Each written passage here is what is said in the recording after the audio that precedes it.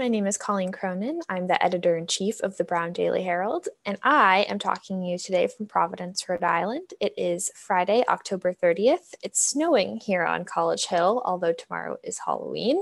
And this is our second episode of the COVID Pod, the Brown Daily Herald's bi-weekly podcast about public health with Dr. Ashish Jha, the Dean of the School of Public Health. We've already introduced you to Dr. Jha in our previous episode, and you've been introduced to Kate Ryan, a senior science and research editor, and also the producer and sound engineer for this podcast. Shout out to Kate. But we have two new faces here that we wanted to introduce you to. So Amelia and Rahma, tell us who you are and what you do for the Herald. My name is Amelia Sagatita, and I am a science and research section editor at the Brown Daily Herald. And hi, everyone. My name is Rahma Ibrahim, and I'm a science and research senior staff writer. Amelia and Rahma are amazing. They do great coverage for the science and research section, and they also have been really influential in getting this podcast going, coming up with questions, and they also do a Q&A with Dr. Jha on the weeks that we don't do the podcast, so check those out on our website.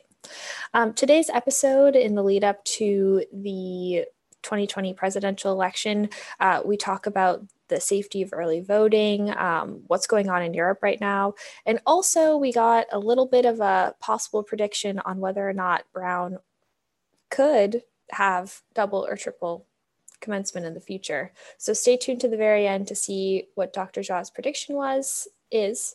And if you have any questions, email us.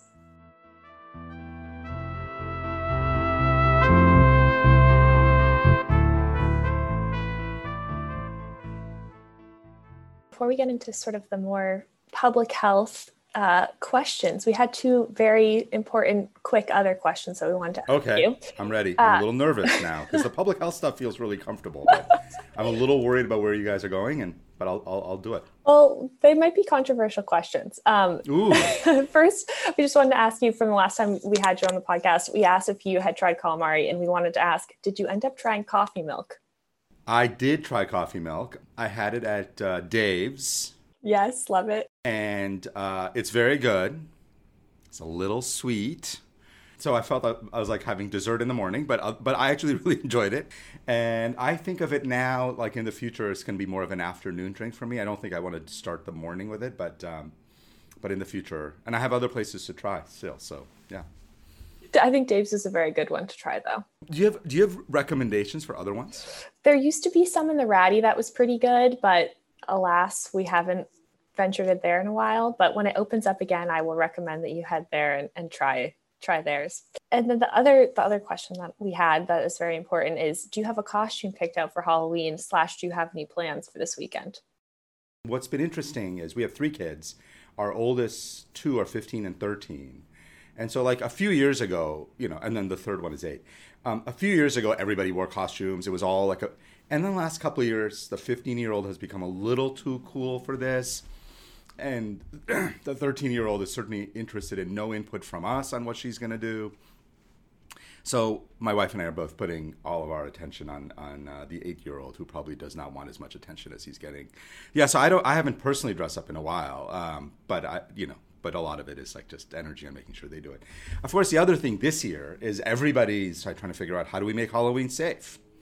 So that's kind of a different interesting question. But no, Halloween is great. And I'm sorry I don't have a more interesting answer than I don't have one myself. That's okay. I think we're probably all going to just pick things out of our own closet to hang out with our pod and celebrate. That's right. So then switching focus to public health, just sort of wondering what's been on your mind this week. What have you been following? Ooh, it's been a pretty interesting week. I think trying to think of what is going on. One issue that certainly has come up over and over again is Europe and what is happening in Europe, and the fact that a bunch of European countries are heading towards lockdown, and everybody's asking, is this our future? So should we maybe take a couple of minutes to talk about that, just because I think it's so front of mind. And obviously the other thing everybody's been thinking about this week is elections, and I'm happy to talk about elections in our country as well. But in terms of Europe, they started seeing increases in cases in early to mid-August.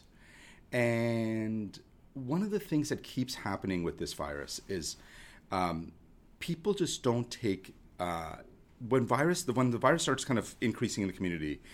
We see this over and over again. People just don't take it seriously for a long time because, the numbers are increasing and it looks, because people think linearly and the virus acts exponentially, right? So if you get 100 cases 1 week and then 2 weeks later it's 200 cases, you're like, it's an additional 100.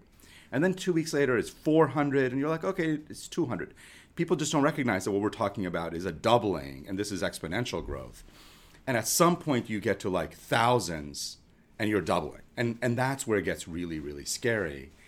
And essentially, I think Europe ignored all the warning signs. And again, I understand Europe is not a country, so everybody's done it a little differently. Germany has been much, much better, but even they are getting into trouble. But France and Spain and UK essentially acted like the pandemic was over. The pandemic isn't over. And it is a cautionary tale for us because for all of August and September and much of early October, these countries were saying, we're never going to lock down again. We're not doing it. That was in the past. We're not doing it. It was too painful. And they're starting to do it. And no one locks down because you wake up one morning and say, I really want to shut our economy down. Like, you wake up one morning and you say, my gosh, I've run out of every other option. I have nothing else left.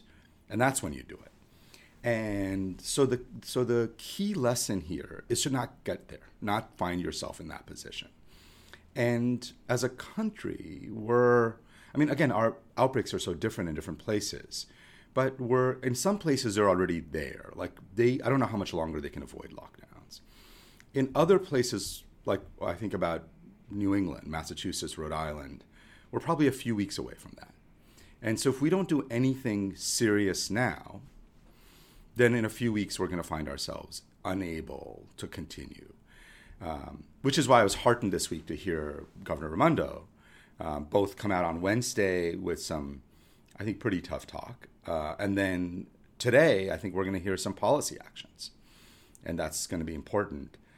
We can wait 3 weeks, and then we will have no choice but to do a much more aggressive lockdown, and we don't want to do that. Something that you just hit on a little bit that I'm wondering if you could maybe talk about as well. In the United States, we just surpassed 9 million cases. Yesterday, we recorded 90,000 new infections, and those numbers are so huge. And I think you're talking about how people will see these increases as small, and then I think when they look at the big picture, they see huge numbers. And I think some people have trouble grasping them and they get sort of numbers fatigue. And I'm curious, as a public health expert, how do you break those numbers down or present them so that people really understand them?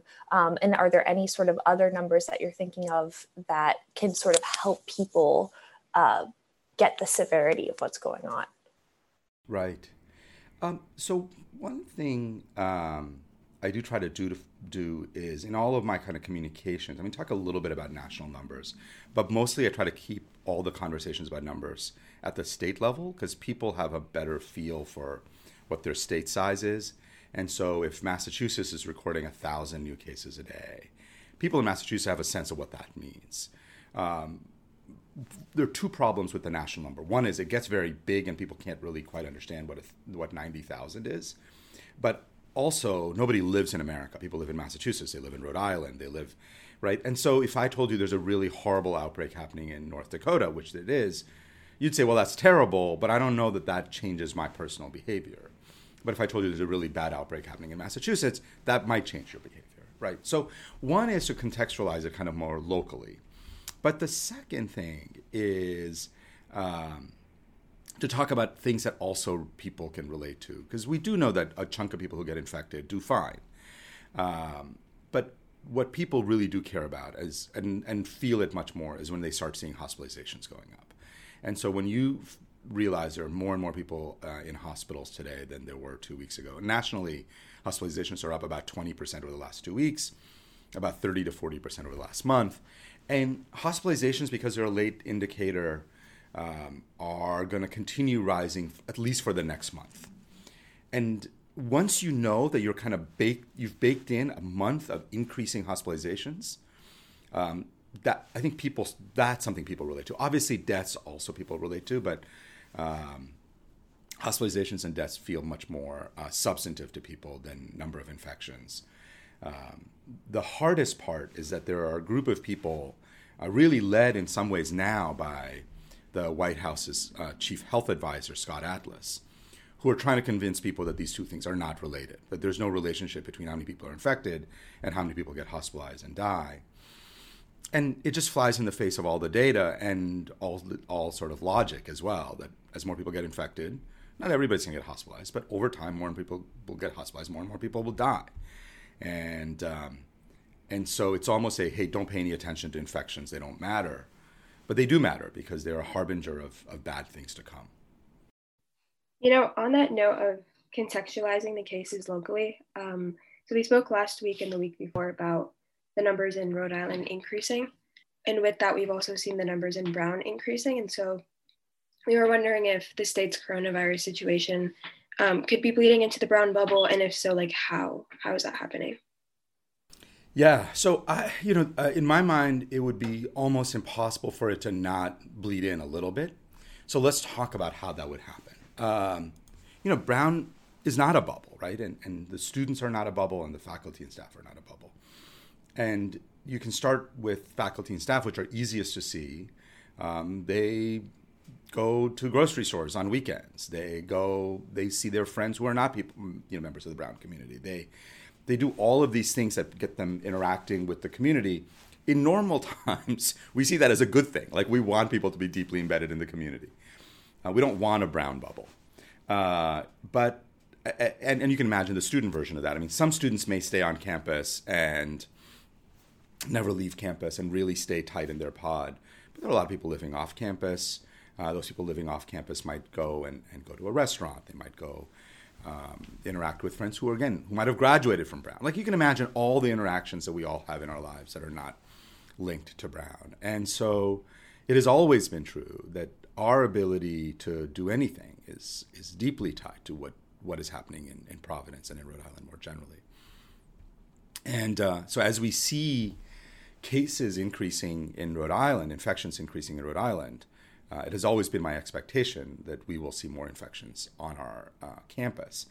And we are seeing that, and I am, you can't see me, but I'm actually literally reaching out and touching wood here, that my hope is that the two things happen. One is, from a policy point of view, we can manage infections in the community. And it's not just policy, it's also individual behavior, but it certainly is also policy. And so I want to see more action from the governor, which I think is coming. And then we've got to also keep working on protecting the Brown community. And so if we can do work on both ends, I think we can get through the next 4 or 6 weeks. But the fate of both are intrinsically tied to each other.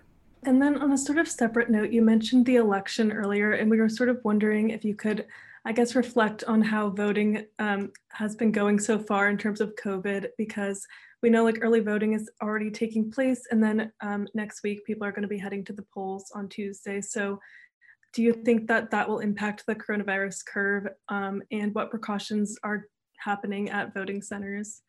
There's so many complex issues here. I mean, one is obviously the safest way to vote is to vote by mail, right? You don't have to leave your home. For a variety of reasons, and again, much of it baffling to me, we've made voting by mail this incredibly complicated political thing. And it's unfortunate because in the ideal world, that's what you would do. But fine.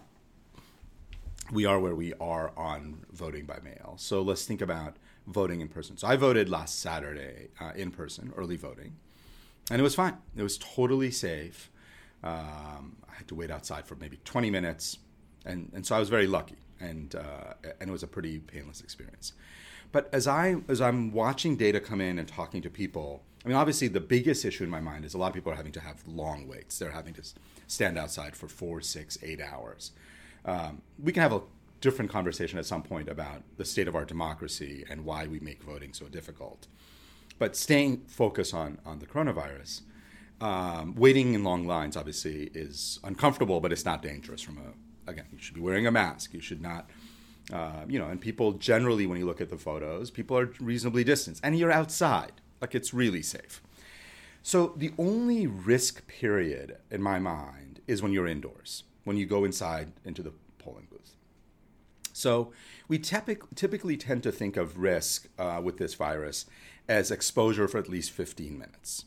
So if you go in and spend 5 to 10 minutes, it's just much, much less likely that you're going to pick up the virus. People rarely pick up the virus in a couple of minutes. But most places I've seen, the poll workers are all wearing a mask. Again, you should continue wearing your mask when you go indoors. There's a reasonable amount of distancing. There's all this stuff about people, should they bring their own pen? I'm like, if you want to bring your own pen, you can bring your own. But in general, don't bother bringing a pen because you may have the wrong color and then just use the pen they're going to give you. So again, this sort of obsession with fomite transmission that I'm going to pick it up by touching a pen. I have not seen any cases of anybody picking it up. Again, if you see a pen, don't pick it up and lick it. Don't do weird things, and then bring some hand sanitizer, but most places also have it. All of this is my way of saying, if you act like a normal person and you go in and especially if you are concerned, do your homework beforehand, look at a sample ballot, know who you're going to vote for. If there's a bunch of ballot questions, read them beforehand so you're not trying to think about, do I support this or do I not? Make your decisions, go in, vote, and leave. It'll take you 5-10 minutes at the most, and it'll be very, very safe. So I really believe that in-person voting is extremely safe. It is probably safer than going to a grocery store. And if you're somebody who feels uncomfortable going to a grocery store for 5 minutes, then I understand. But from a safety point of view, I am unworried that voting is going to lead to any spikes. Just not worried about it at all. I don't think so. That's why I've been telling people you should vote and you should not let coronavirus slow you down in terms of voting. Vote early if you can, but if you can't, show up and vote on election day. I think one thing that some of us are thinking about is that in the aftermath of whatever comes on Tuesday, whether or not we have an answer Tuesday night or Wednesday or later than that, I think people expect that there could be a lot of protests and a lot of large gatherings. Things are getting a little bit colder, so maybe some of those gatherings would be shifting inside, who knows? But I'm curious what you think about that, if you're worried about that, and if you have any tips for people when they, if they do feel the need to go out there and voice their opinions after the election. Yeah. So to be perfectly honest, I am worried about that. I am worried about how the election is going to go. I'm hoping for a decisive answer, maybe not on Tuesday night, but in the day or two that follows. But certainly if people feel like the election process has not been legitimate, then you're going to see large amounts of, I think, protests and people expressing frustration and anger. And I think they have a right to. That is literally a key part of democracy, is the ability of people to express themselves. Much of the evidence so far, when I think about the Black Lives Matter protests, for instance, over the summer and other, is that protests have not led to large outbreaks. And I have to tell you, I've been surprised. When the protests were happening, there were probably, I actually wrote a bunch of Twitter threads and others where I said, I'm worried that this is going to cause more cases. And I understand we're weighing a set of issues here, and people feel genuinely and legitimately angry about systemic racism in our country, and I understand and support people's desire to speak out against it. But we're still in a pandemic, and the virus doesn't care. And I said I was worried. And then probably about a month or 6 weeks later, wrote a piece in which we really tried going through all the protests, where they occurred, the size, and try to look for increases in infections following it. Didn't see it. Couldn't see it at all. So it turned out that I was worried, and I don't know if I shouldn't have been, but it turned out that my worry turned out wrong. It wasn't that bad.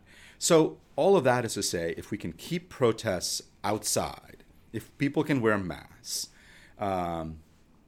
protests are inherently hard to do social distancing in, but to the extent that people can, or if you're in a little pod, if you can stay in that pod largely, all of that would be super duper helpful. I do worry about people will then go indoors, and that stuff is going to get risky. So again, my hope is that we just have a clean election, we have a clean result, people feel like it's legitimate, and we can move forward. But if not, I don't think there's any telling people don't do this, don't protest. I think people are going to want to express themselves, and instead, I'm very supportive of that. I think we're all going to have to think about how do we not then also put people's lives and health at risk. The last time we spoke on the podcast, you sort of left us with, I think, what a lot of people felt was a really hopeful note about possibly, emerging from into some sort of sense of normalcy in what could be a couple months, or, when we get a vaccine or a good therapeutic. And I'm curious if there is one piece of good news that you've seen this week that really stands out to you as something hopeful that people can think about. And then as we're in sort of a turbulent political time as well. So I think as a general rule, all of what I'm hearing around vaccines and therapeutic timelines are continuing to move forward in the right direction. Again, sometimes the absence of bad news is the good news. So I remain optimistic that we'll have a vaccine or two authorized this year, and more widely available early next year. I think the one interesting thing that happened this past week was that, in the public health community, there are many different voices. And obviously, we don't all agree with each other. We don't all confer with each other. We do talk, obviously. But I think this week you saw a real convergence of public health experts from across the political spectrum. From someone like Scott Gottlieb, who's been terrific, super thoughtful. He was the first FDA commissioner for President Trump. Like, he's not some, I'm not going to say what he's not, but he's not, but he's not like a liberal Democrat. He's not a politico of that. And he came out and said, we need a national mask mandate. And Tony Fauci, who's been hesitant to say that, came out and said, we need one. And you saw a real convergence among experts from a variety of political backgrounds saying, we've got to take action, and here are certain things that need to happen. We are unfortunately in a situation where when you get that kind of convergence, you tend to get political leaders to respond because they think, wow, it's really hard to argue this is partisan. Right now, because of the election cycle and because of our political leadership in Washington, there just hasn't been the kind of response that I was hoping. But it gave me hope that at least in the public health and the healthcare community, people could put aside their political differences and all kind of try to rally around a national strategy. The hard part will be whether we can get that implemented or not. Look, I think the key kind of bottom line is there's no easy way out of the next 6 to 12 weeks, right? So basically, November, December, January are just going to be hard months. They may be easier if we are smart now. They will be harder if we wait. But that's a time frame that I think people just need to understand that we need to hunker down at this point. One of the huge problems of this administration has been they keep saying things like, this is going to go away, that we're rounding the corner. What that does is it tells people that they can let their guard down, that they don't have to make investments in getting through a time period. And I think it's been incredibly harmful. And so the message I want to leave people with is like, there's nothing about the next 3 months that are going to be easy and fun, and we're not getting through this without some amount of difficulty. But if you can find a strategy to get yourself through the next 2 to 3 months, it'll get better. And it'll get better, and I don't know if it'll start getting better in January or February, but it will start getting better somewhere in that time frame, I think, because I think we'll have a vaccine. I think we'll have a lot of vaccines out. Not like broad population, but healthcare workers. I think we'll have a ton more testing available. And I'm hopeful that by January, February, we will be in a better place than we are now. And the spring semester at Brown will feel more comfortable. It'll still be hard. Again, I don't want to make it look like we'll be back to normal. But I'd rather be on the trajectory towards things getting better than things getting worse. And right now we're in a little bit of a period where things are going to get a little worse before they get better. Thank you so much. I think us seniors are hoping that maybe next semester will be normal enough that we will get a commencement and there won't be a triple commencement in 2022 at Brown. So that's an interesting question. Whether you'll be able to have a commencement in May, right? Mid-May, late May? Is that about when it is? Yeah, hopefully. I'm going to go out on a limb. I shouldn't, but I will. And say I think you'll have commencement in Lake May.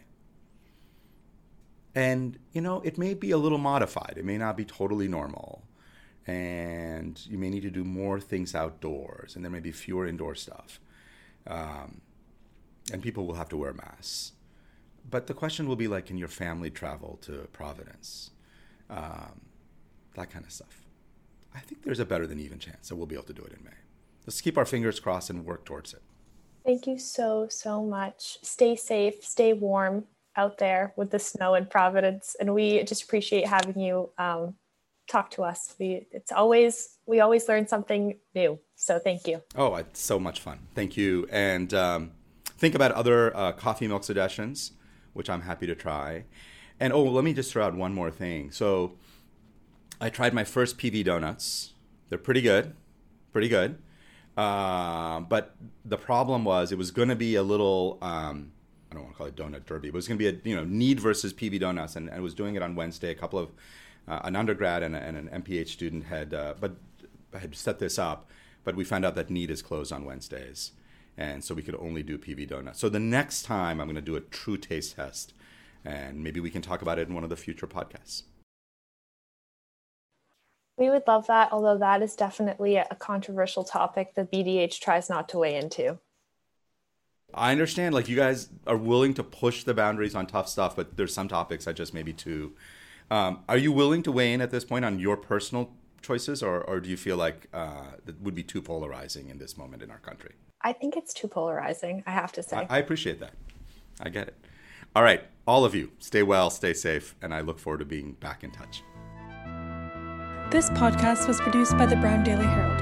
You can find us on Spotify, Apple Podcasts, and on our website, browndailyherald.com. The music was created and composed by Catherine Beggs, a Brown University undergraduate student.